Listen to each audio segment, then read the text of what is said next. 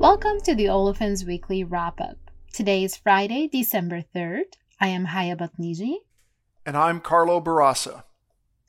And together we bring you the IHS Markit podcast that reviews the top events moving the ethylene and propylene markets over the past week. The design of this podcast is to complement the content from the North America Light Olefins Weekly service, otherwise known as the NALO Weekly. So we had a break last week because of the Thanksgiving holiday. How was your Thanksgiving? It was good, but I ate too much as always. Although I was able to make it to the gym a few times during the break, which was a big change from the other Thanksgiving holidays. Do you know what else went through a big change? Energy prices. So let's kick off the energy update starting with crude oil. Oil prices moved dramatically lower over the past 3 weeks, amid fears that the new COVID variant could prompt lockdowns which would negatively affect oil demand. Even though OPEC is sticking to its planned supply increase in January, the group indicated that the decision could be revisited if the market situation worsened. WTI traded at just under $67 a barrel as of this recording. On the natural gas side, same story on prices, but for different reasons. Over the last week, prices fell by $1.40 per million BTU on mild weather forecasts and growing confidence that the current level of stock will be sufficient to cover the seasonal demand. Prices recovered slightly to end the week at just under $4.25 per million BTU as of this recording. Moving to NGLs, ethane followed the downward trend in natural gas but stabilized to end the week at a range of 35 to 36 cents per gallon. Ethane price will continue to follow the natural gas market until domestic demand ramps higher with new cracker startups next year.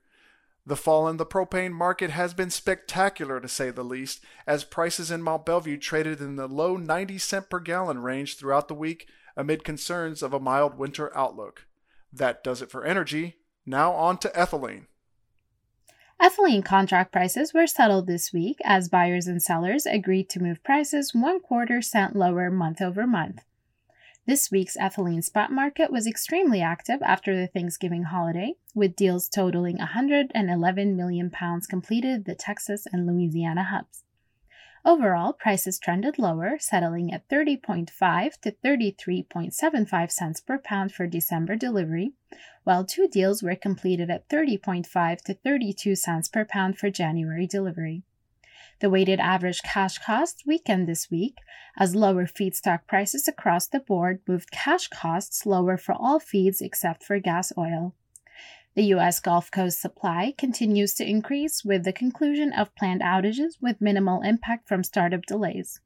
As a result, the U.S. inventories increased amid moderate demand and are currently pegged above the 5-year max as November came to a close. The forecast for ethylene has not changed, but check out the NALO Weekly for more details. Propylene contract prices for November were settled this week as buyers and sellers agreed to move prices down by another 9 cents per pound month over month. The propylene market moved lower throughout the week as prices are now in line with historical relationships to crude oil. The polymer grade market was quiet with only 8 million pounds worth of activity. There were only 2 trades for December delivery, one at 48.5 cents per pound and the other at 49 cents per pound. The refinery grade market was comparatively more active as 3 railcar deals were done between 44.5 and 45 cents per pound. 2 pipeline deals were completed, one at 23.5 cents and the other at 24 cents per pound, all for December delivery. The Flint Hills PDH unit suffered an outage yesterday, but the ultimate supply impact is unknown at this time. PP operating rates are pegged in the low 80s as that segment is dealing with destocking initiatives to end the year. Non-PP derivative unit outages have been resolved, with reports that most acrylonitrile plants are now running full.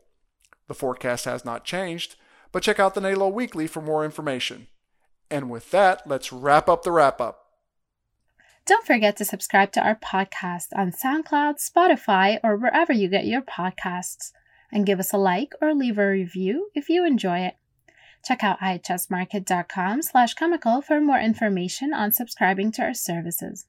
And if you have questions or want us to cover something more specific, you can send us an email. Until next time.